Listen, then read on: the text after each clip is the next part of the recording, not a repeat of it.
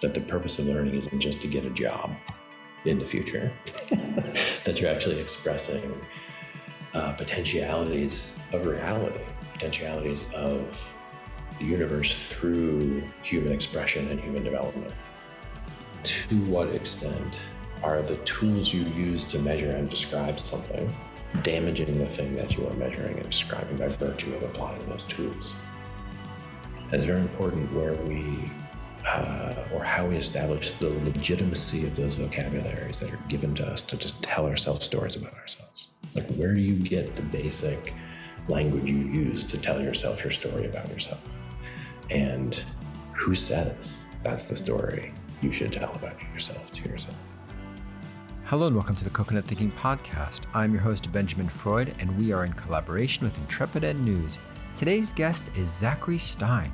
Zachary has published 2 books, Social Justice and Educational Measurement, which traces the history of standardized testing and its ethical implications, and more recently, Education in a Time Between Worlds, which grapples with the relation between schooling and technology more broadly. He is the co-founder of the Consilience Project, which is dedicated to improving public sense-making and building a movement to radically upgrade digital media landscapes, and is a scholar at the Ronin Institute. He is also the co-president and academic director of the activist think tank Center for Integral Wisdom, where he writes and teaches at the edges of integral meta-theory. I hope you'll find the conversation interesting. Zach brings such depth to the responses, to the way he approaches the world. Particularly, I was so inspired by his framing, his bringing forth the idea of storytelling, and how storytelling is an act of love, an act of consideration, and an act of coming together. Check out our website, www.coconut-thinking.design. You can also check out Intrepid Ed on www.intrepidednews.com. We look forward to your thoughts. Like us, subscribe, and in the meantime, I'll leave space for my conversation with Zach. Well, hi, Zach. It's a real pleasure to have you on the podcast. Looking forward to hearing about what you have done, what you're doing, and what you will do after this summer of research. Maybe how your ideas have grown, progressed, changed, altered, or also just some things that are on your mind. I'll start with the question that we ask all our guests, opening up with, who are you and what story do you want to tell? It's clearer to me what story I want to tell than who I am, actually. And in fact, that I want to tell a certain kind of story probably means that I'm a certain kind of person. I think the most important story concerns, I think, the primacy of story itself, which is to say that there's one way of viewing story, that story is something that humans make up. That basically the universe is not a story, but we make up stories and give the universe meaning thereby. In fact, it may be that the universe is a story, that we are participating in something that would have a narrative arc, whether we saw it or not.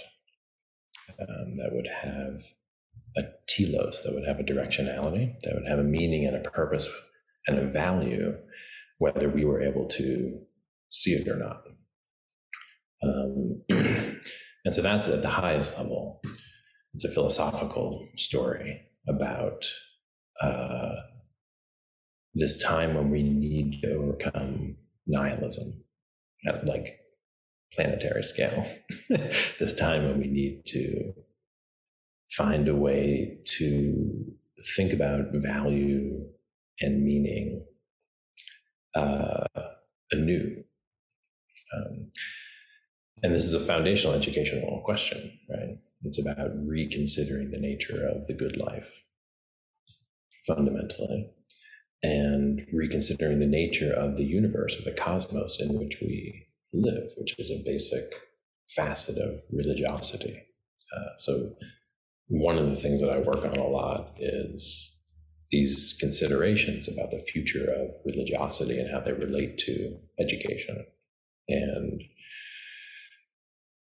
that way of relating to the world and to each other, where we tell these overarching religious stories about the nature of the cosmos and the role of the human within the cosmos, the role of life and nature and animals and all things within everything.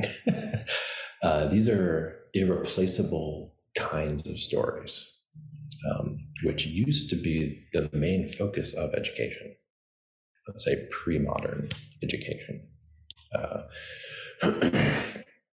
And then we separated church and state, and we began to make education fundamentally, it's still telling you a story. It's telling you a story about citizenship and economics and a few other things.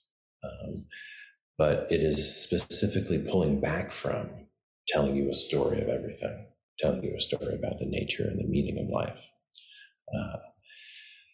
And for a while that was fine because we still had the religious traditions, and modernity was living off of kind of social capital that it inherited from the pre-modern traditions, which were giving meaning to lives and allowing for intergenerational transmission concerning religiosity, when the schools weren't doing intergenerational transmission with regards to religiosity. But slowly the secular, broader culture began to degrade even the remnants that were left. And we arrived at a situation where now the kind of default center of the cultural conversation, which is to say the default ideology or philosophy that is guiding our civilization, is one that is radically skeptical of value, that is fundamentally relativistic, and overtly telling stories about a meaningless cosmos where there is no free will, where humans create ethical stories to tell themselves, which they layer over top of a universe which is actually meaningless. This is, the vast majority of people don't believe this, but it is right now in the West the kind of height of sophisticated cultural, philosophical worldview. It's kind of the climax of scientific materialism, perhaps best represented by like a Dawkins or a Harari. So that's at the highest level I'm trying to tell, is actually resuscitating our capacities to tell sacred stories to one another about ourselves and the universe, because we need those stories. And some of those stories are true. Certainly some are truer than others. And it's not a fruitless or illusory task to try to find a better, more adequate form of religiosity to move into the future with. So this is a deeper set of questions. In the context of that, I'm also telling a story about the end of schools. Just the end of schools coinciding with the end of civilization. And that doesn't mean that it's the end of the world, although there is existential risk and catastrophic risk as very real categories, fields that I work in. But this is more, I would say, a story of civilizational transformation, the very fundamental aspects of our civilization as we know it, which is now planetary at the level of infrastructure, social structure, and superstructure. You're in a situation where schools are going to transform radically, very radically. And the things we think of as associated with school and schooling will not really be there, I would argue, in a decade. And this is hard to get, but you have to understand that school as we know them came into being. They are an historical creation, a kind of interesting experiment in socialization and intergenerational transmission, but most of human history didn't involve schools as we know them now. And the rest of humanity will likely live in societies that are not dominated by the kinds of schools that dominate our societies now. So the question of what's the emergent educational configuration that replaces the school as we know it, this is a story we have to consider. It's obviously digital. It's obviously global or planetary. And it obviously factors more of what we know about the sciences of learning and more of what we know about the dangers of wedding socialization mechanisms entirely to economic systems. So there's a bunch of things I lay out in my books talking about design principles for future kind of educational systems and related assessment infrastructures. And so that's another story that I'm telling, the kind of end of schools story,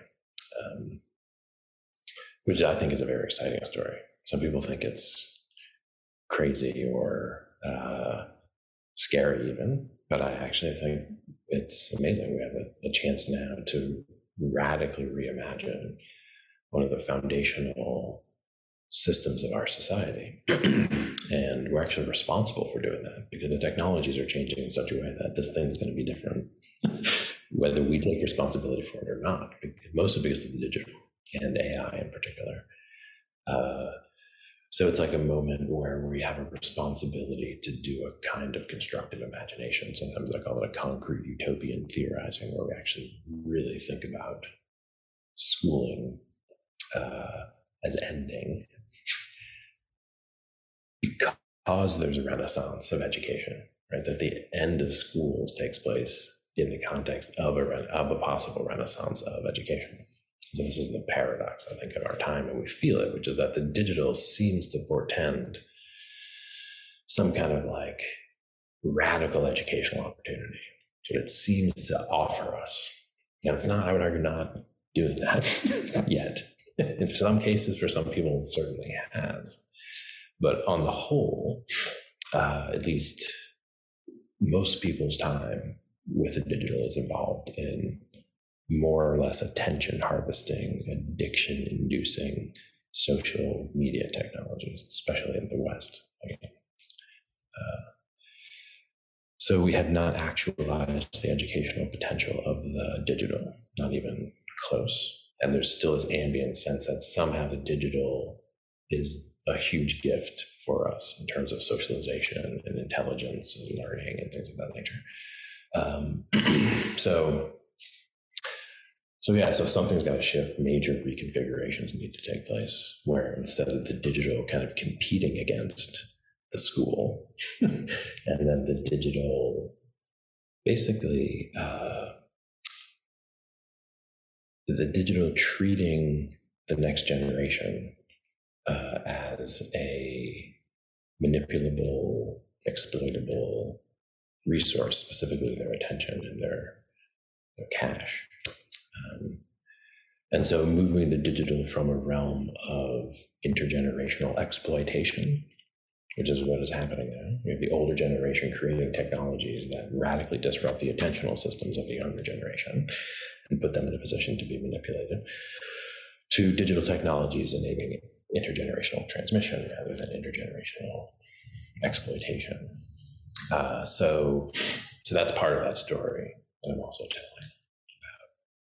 Schools, the end of schools, something new. And this is the part where it's very difficult for me because there's so many threads that I want to pull on. And as I mentioned, the second question we always ask is, how do you define learning? Now, from there, we'll springboard, and I'm going to come back to some of these. Let's just start with that. How do you define learning? How do I define learning? Well, I work across a bunch of disciplines. As almost any educator has to work across a bunch of disciplines. But I had a lot of formal training in developmental psychology and the neo-Piagetian tradition of developmental psychology specifically.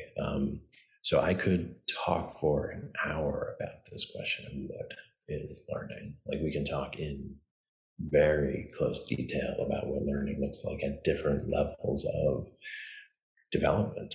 And the difference between development, which is a kind of, I would say, macro process over longer timescales, and let's say learning, which occurs sometimes by the second or the minute, and then learning kind of compounds upon itself and builds up these larger structures, which then accumulate in the psyche and result in a kind of cumulative qualitative development over the course of the lifespan, which is like another way of thinking about deep learning, whole lifespan learning that takes decades to occur, as opposed to learning that occurs, with a couple hours of repeated practice.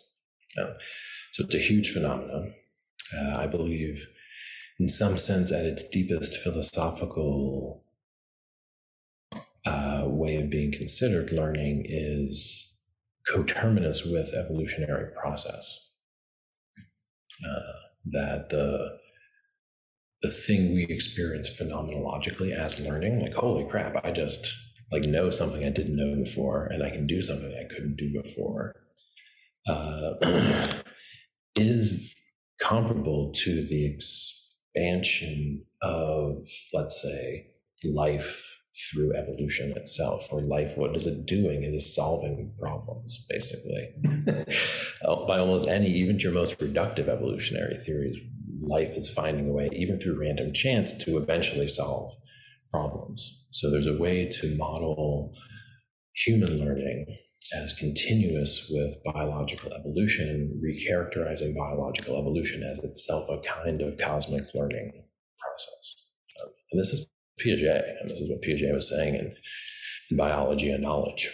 He's looking at the isomorphism between structures of biological adaptation and cognitive adaptation, which is to say the way our cognitive schemas adapt to and adjust to objective invariance in the world through our action upon them, similar to how through groping in evolutionary time, you get the adaptation of organismic structure and to niche and niche creation. So there's something quite deep there, which again comes back to my first point about we can be woven into a cosmic story where learning itself and human development itself, which is to say the deepening of one's own capacity, the deepening of collective capacity, can be understood in a quite profound way.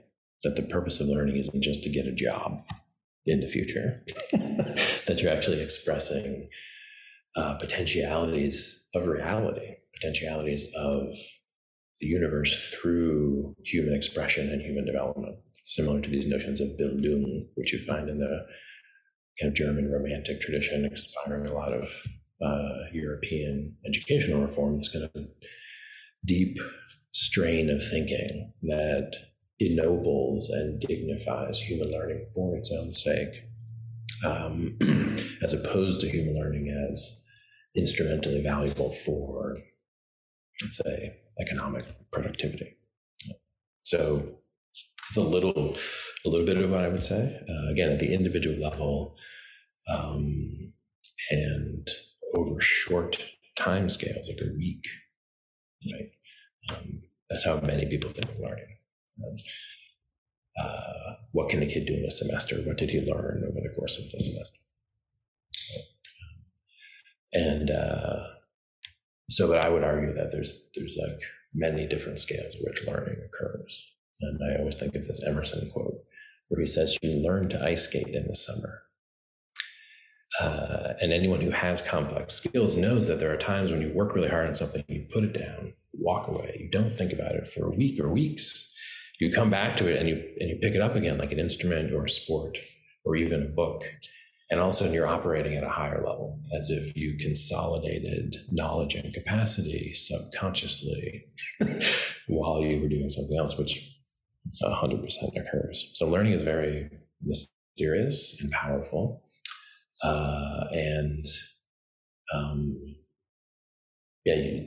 It's one of the most important things you can study as a philosopher, I think, which is interesting because philosophers tend to study knowledge, which is great, but usually knowledge is conceived as like this static endpoint. And I've written a couple of philosophical papers where I talk about the cognitive maturity fallacy, which is the fallacy philosophers make in epistemology, the study of knowledge, that what we're interested in is the final state of knowledge, true final knowledge.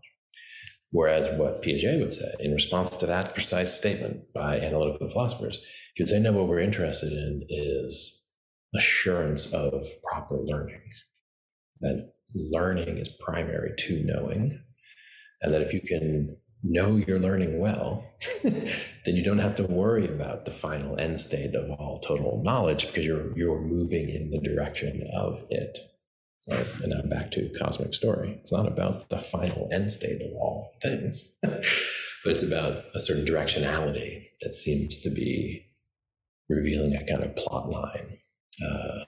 And this is the case in cognitive development. If you are working hard in a domain, through your interaction with the realities implicit in that domain, you will come to understand reality. There will be a telos of your thought and conception towards a best possible conception. Right? So learning also teaches us that we are not alienated from reality. Learning teaches us that we can become more intimate with reality, that the human nervous system, our bodies, allow us to touch reality, to understand it, which is, I think, also worth noting. In a culture that tends to think there's no such thing as a shared objective reality, or that the way to get to truth, this is easily disproven by young children who learn how to bounce balls and reliably predict space and time and circumnavigate rooms and do a whole bunch of other things that require the nervous system itself to attune to invariant properties of reality, like weight and friction and other things, which later become conceptualized and even put into formal mathematics. But you don't have to be a scientist to be trafficking in truth and the real. And so learning teaches us that as well. That's its secret, kind of, irrespective of what you've learned. Irrespective of what you learned, the fact that learning is possible is really good news. So I could just, like I said, I could talk for hours. It's a deep, for me, both philosophical and psychological topic. So yet again, many threads. I'm going to offer you two to pull on. One is this question about learning, about you mentioned a child with a ball and being able to understand friction and so forth. But then there's, of course, this other world, this quantum world that we just don't understand. And maybe I wonder what your response would be to, sometimes we learn that it's okay to work with the unknown and to be able to navigate this universe and ourselves in these moments with the unknown. Let's go with that, and then we'll go back to storytelling. How does that work? This working with the unknown and being comfortable with it, or uncomfortable, but comfortable with our discomfort. Right. No, I mean, and this is, again, there's a bias in our culture, I think, because of the way, God bless it, science has proceeded. Science has proceeded kind of in invading the unknown and creating more stuff that's known, which is great. But to learn, you need to be more concerned in some ways with what you do not know than with what you know. If all you can see is what you know, then you'll stop learning. You actually have to be able to see what you don't know yet. So good learners will often experience that. It's like a discomfort. Like the more you learn, the more you realize you don't know.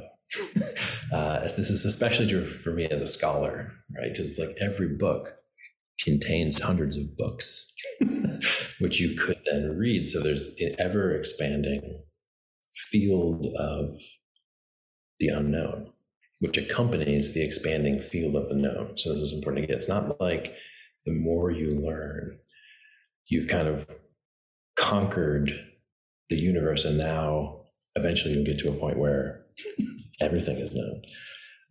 In fact, it seems to be the opposite, that the deeper you learn, the more awareness you have of what you don't know. This has been my experience, at least with people who are very serious lifelong learners.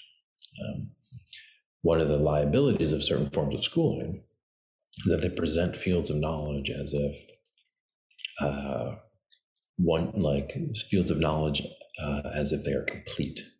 That this, for example, like a biology textbook, if it's poorly written, and you've seen these, It basically says like the state of existing biological knowledge is either it or very close to it. Like we're right there. Whereas when I speak to people who are very advanced in biology, they are overwhelmed with mystery often. So this is a paradox, I think, and it's something that needs to be instilled in good teaching and good curriculum, is that it's not as if, learning is a finite journey, and that the ratio of known to unknown switches, and that eventually you're in a position where there's less stuff you don't know than stuff you do know. Not at all. Not at all. Phenomenologically, it's the opposite.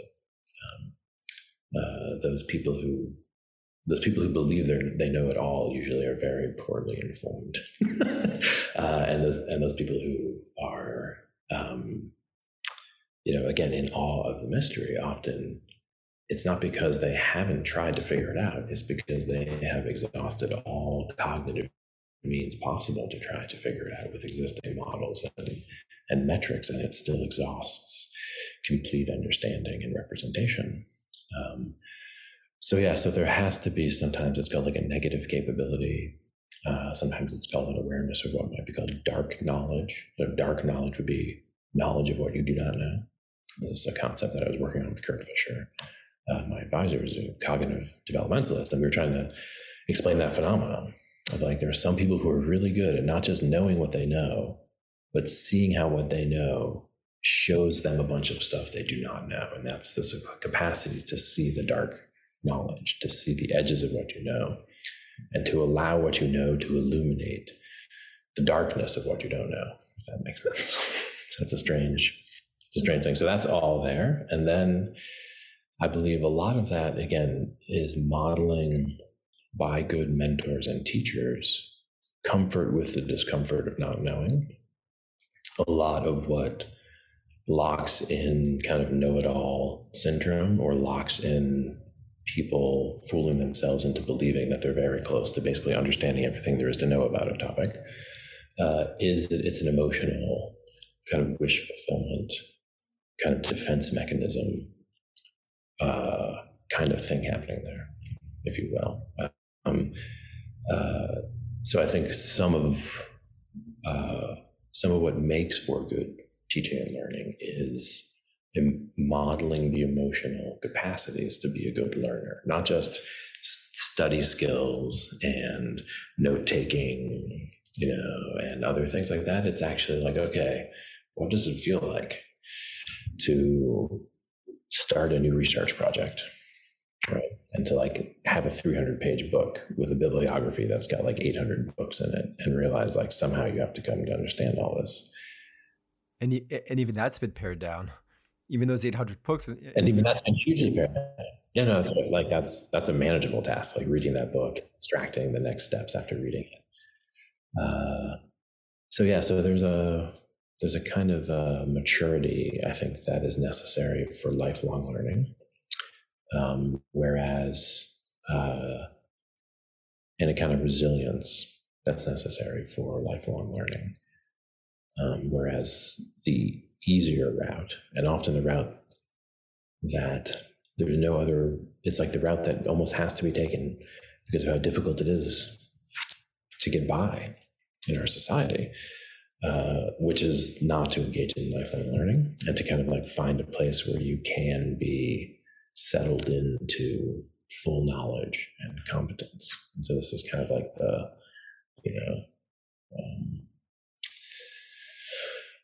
this is one of the reasons we over-bureaucratize roles that would otherwise involve a lot of complex considered judgment and lifelong learning, because it allows people to settle into a manageable, definable task.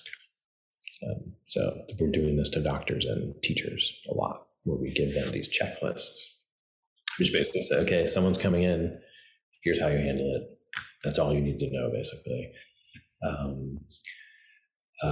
And so, there are ways that we encroach upon the unknown and shield ourselves from it in ways that are not good for future learning, if you want to put it that way. So getting comfortable with the unknown is important, especially when civilization is undergoing major transformation, because we do not know what things will look like. For people who are now, let's say, 10 years old, when those people are in their 60s, we do not know what it will look like. And so we should not pretend to know in order to ease our own emotional discomfort. And so what does education look like from that perspective, where you actually admit that you do not know the world that the kids are going to be going into? Again, I think that's an exciting question, but it is a daunting question, and is different from other times in history where you kind of could know. You kind of could know what it would be like for them. At least it was reasonable to think that. Now it's unreasonable to think that. So yeah, I'll stop there. That's all it said. And I want to bring up what you just mentioned about modeling the emotion behind not knowing and learning. And then I think back to the storytelling and the fact that storytelling being, since the advent of language, 50,000 years ago, and how storytelling doesn't require writing, it can, and how I suppose I read that it develops oxytocin and rushes of oxytocin in the brain, which is the same chemical that mothers feel when they're breastfeeding. So there's clearly a chemical of love through storytelling. I'm also thinking about storytelling being something that is also interpreted, where you put in your character in the storytelling. I mean, unless you're reading some boring chronicle, you're bringing people around a fire, or I don't know. I'm thinking about the most rudimentary idea that we have, and you also hinted about this. We try to tell the story of each kid for each semester, and not even tell that story, reduce it to a number or a letter. That's the complete dehumanization of the experience. And one more thing that you brought up about these competencies that say just how worthy you are to fit into the capitalist machine. That's also the story that we're telling, because we choose to signpost with creativity, communication, collaboration, and all these things for the workforce. How do we go back to this again? These connections of love and the emotion that comes with learning, rather than storytelling that's fit for purpose, which is capitalism. Right. Interesting. So there's a lot of places to go there. Yeah. So one of the things I was very concerned about when I started to study standardized testing was the way it allowed parents and teachers and students to tell stories about the minds of students using terminology and numbers that were demonstrably inadequate and actually kind of dangerous to use to tell stories about people. Right? So it's kind of interesting that for a long, long time, we had what I would call languages of evaluation, or languages even of strong evaluation, which is a term that Charles Taylor uses to describe religious language. These are the languages we use to describe the things that matter the most to us and to describe how you and I are doing with regards to those things. And so this would be often in the language of folk psychology, right? What does the kid want? Right? Like, is he a good kid? Can he control his emotions?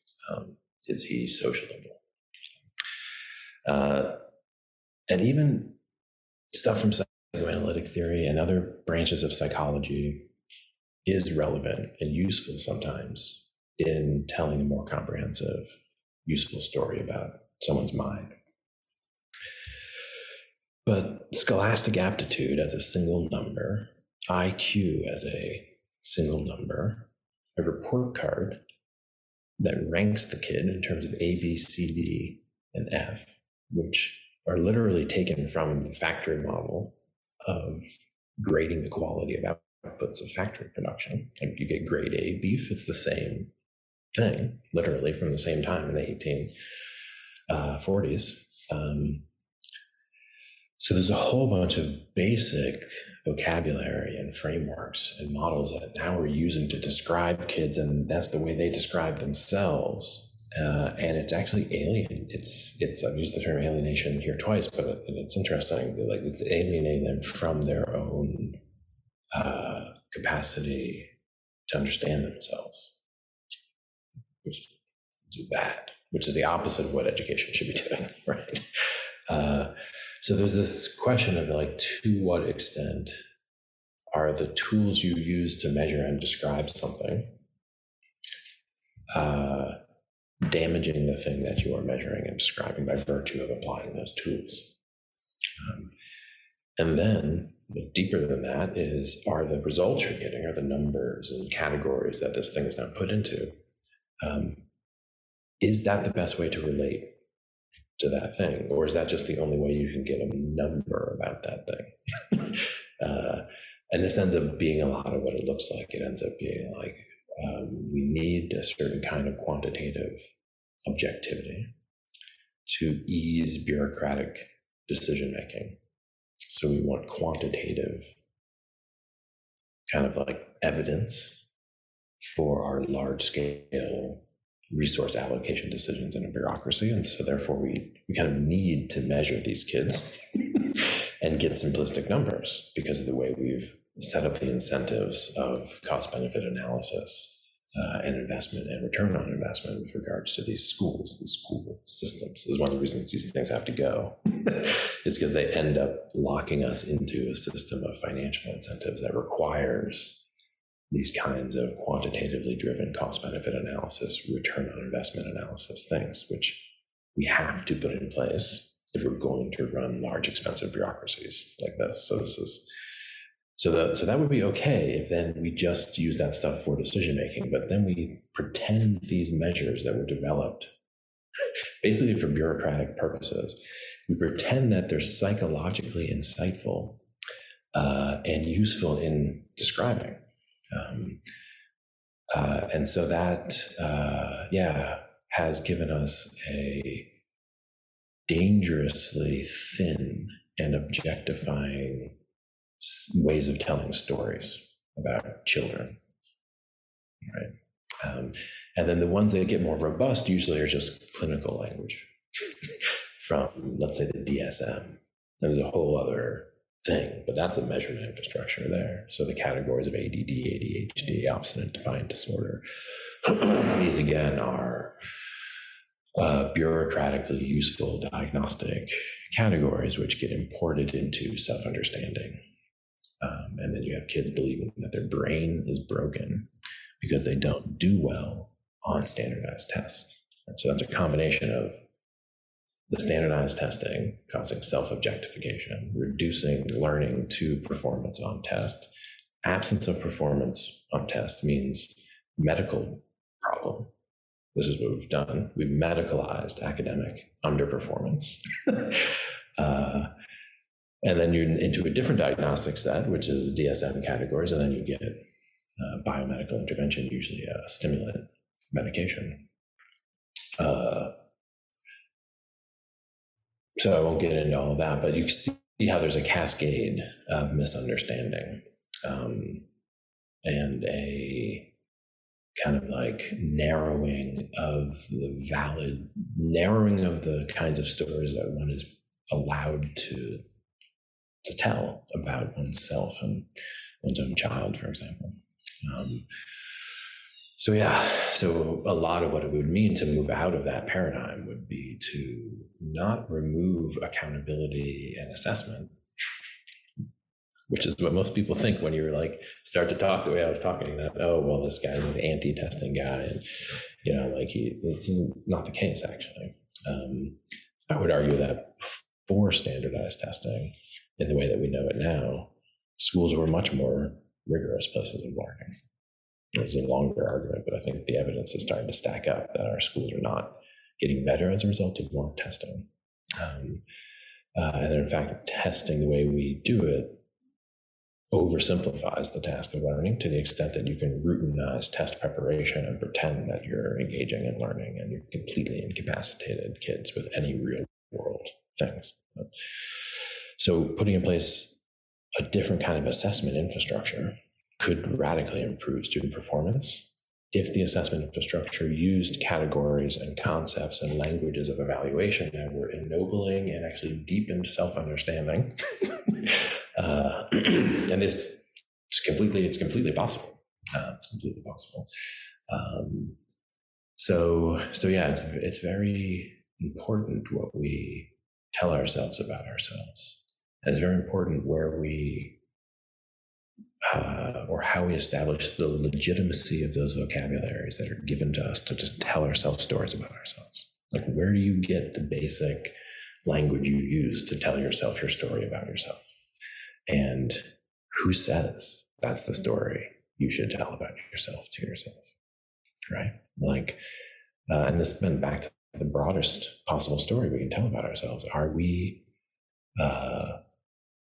meat machines that evolved randomly in a cosmos for no reason, driven fundamentally by hormones and neurotransmitters that make it so we're not really responsible for our behavior, designed basically to compete to the death to propagate our own genes?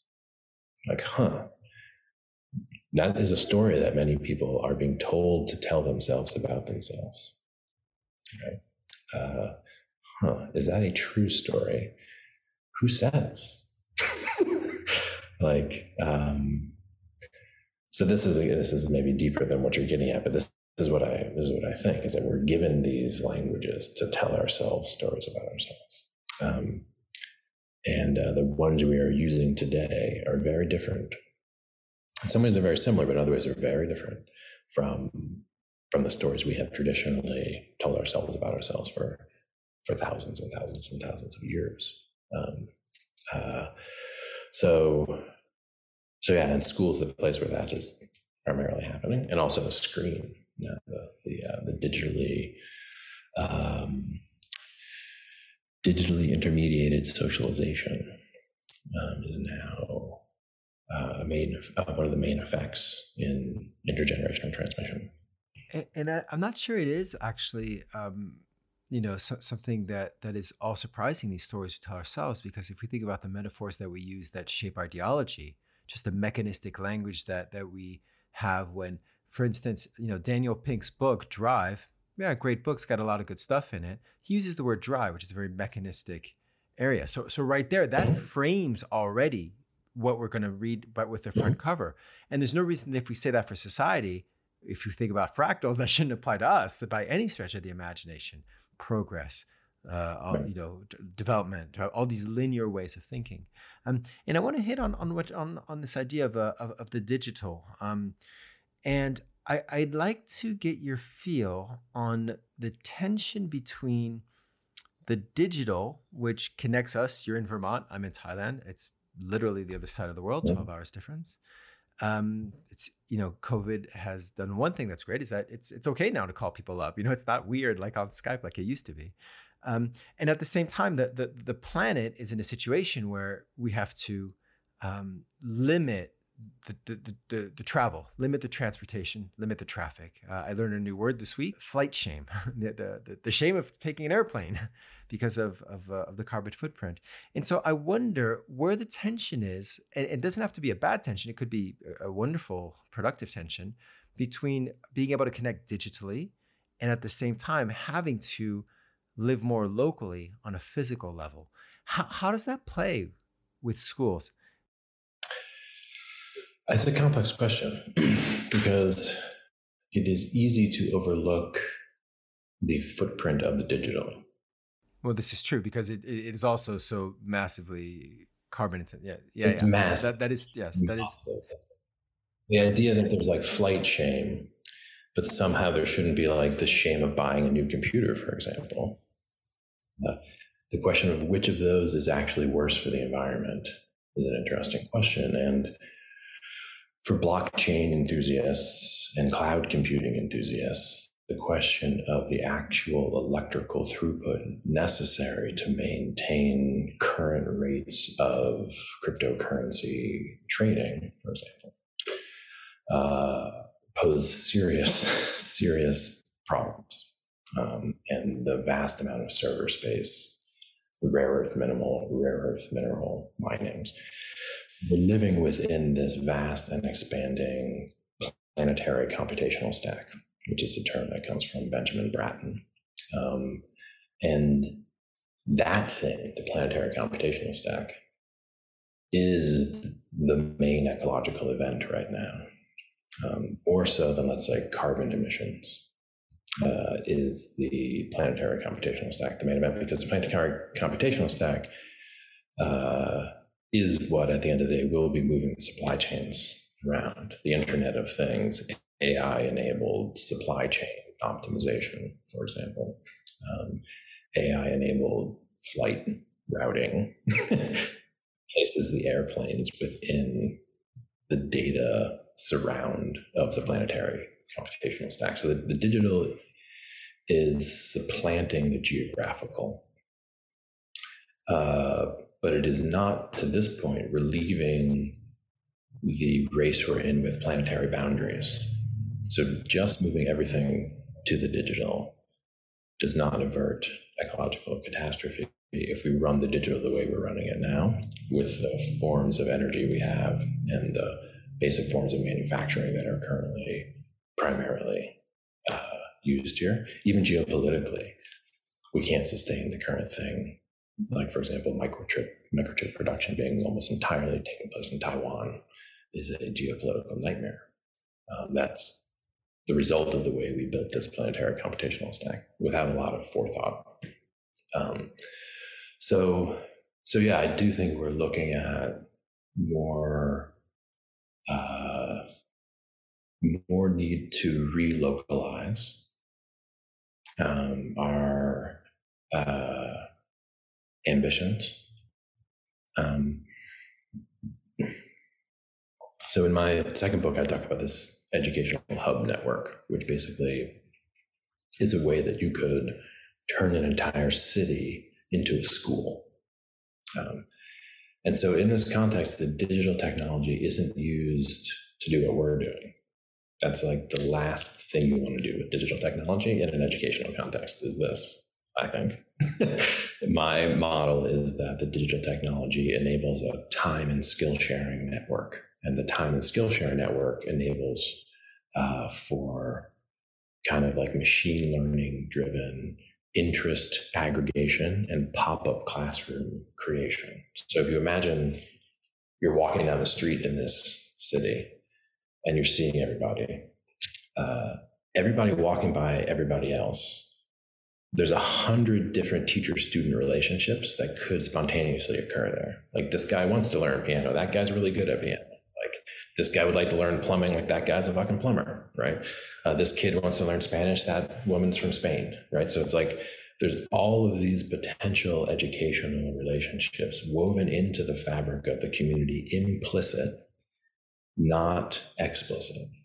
And in most prior village type setups, let's say, before you get to large European cities, but even with that, in them, they had neighborhoods where it was like spontaneous educational configurations would arise.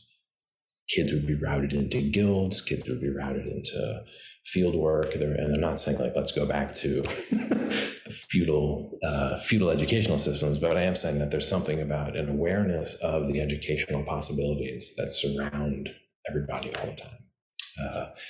So what the Education Hub Network does, it's a kind of a minimal digital infrastructure that allows you to register your time and skills, what you want to learn, what you can teach.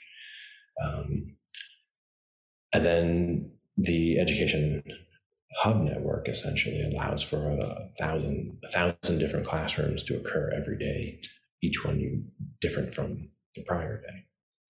And these are people getting together in person. That's the point. That the best educational technologies that are digitally based should have the digital put you away from the digital, right? Like the digital shouldn't draw you further into the digital, which is what it does now. You just get in a rabbit hole and you think you're learning, and you're probably learning a lot of stuff, but you're also just getting YouTube a bunch of advertisement profit because they're just algorithmically keeping you on the screen, right? So I think the optimal educational situation for the digital is that you spend as minimal time with something like the screen as possible, and the screen directs you or helps you, scaffolds you into a situation to do something that's not digitally mediated. Like, go out into the woods and gather a bunch of data with this thing and come back and plug it into the computer, or, meet over in that coffee shop where 5 people are discussing this book, and so that the routing from actual embodied experience to embodied experience being enabled by the digital, as opposed to the digital disabling the possibility for embodied experience, which is what it's doing now. So that's the way I think about digital technologies. I think we're in a weird intermediate zone now. When Web3 comes on and you start to get wearables, you start to get augmented reality and virtual reality, and then you start to get AI tutoring systems. And then we are going to have a kind of race between these two kinds of digital education. We will have one that looks a little bit like the one I'm describing. And I'm not like spearheading that, but I've seen it occurring in a lot of places, where a new premium is placed on in-person embodied interaction, and the digital allows for the right kind of in-person embodied interaction. The digital as a scaffold to a new premium on local in-person education. The other route is that the digital obsoletes and replaces in-person communication, that you get kind of embedded in a virtual educational environment where there's an AI tutor who knows literally everything about you and also knows literally everything on the internet and then is able to incredibly charismatically, multimedia, dynamically give you an overwhelming educational experience. So there's this whole conversation about the future of AI tutoring systems and what that ought to look like. And that's coming fast. And there's a lot of people who want the AI tutoring systems to replace teachers. Like that's the goal. So that's how, so it's moving fast. In terms of the ecological footprint, like I said, I don't know. Like that's where I'm at with, I believe the ecological footprint of the digital as it is currently expanding and growing is actually a lot worse than people are willing to look at. Even just electricity alone, let alone like the number of gallons of water it takes to make my Mac. I appreciate that. Well, listen, Zach, I'm conscious of your time, and I really appreciate this conversation. What's next for you? What's next on your horizons? Publishing some books, hopefully in the next year with some writing colleagues, and trying to build my own version of this, trying to build a school, trying to capacitate people. So yeah, that's about as much as I'll say. Listen, thank you so much. Yeah, thank you. This has been the Coconut Thinking Podcast. Thank you so much for listening. This is your host, Benjamin Freud, and we are, as always, in collaboration with Intrepid Ed News. Check out our website, www.coconut-thinking.design. Check out Intrepid News on www.intrepidednews.com. And I've had this little habit of giving you many, many URLs. The Wiser Framework on www.wisr.life. Again, www.coconut-thinking.design. And we really look forward to your comments. We look forward to your feedback. Subscribe, list 5 stars. And in the meantime, speak to you soon. Bye-bye.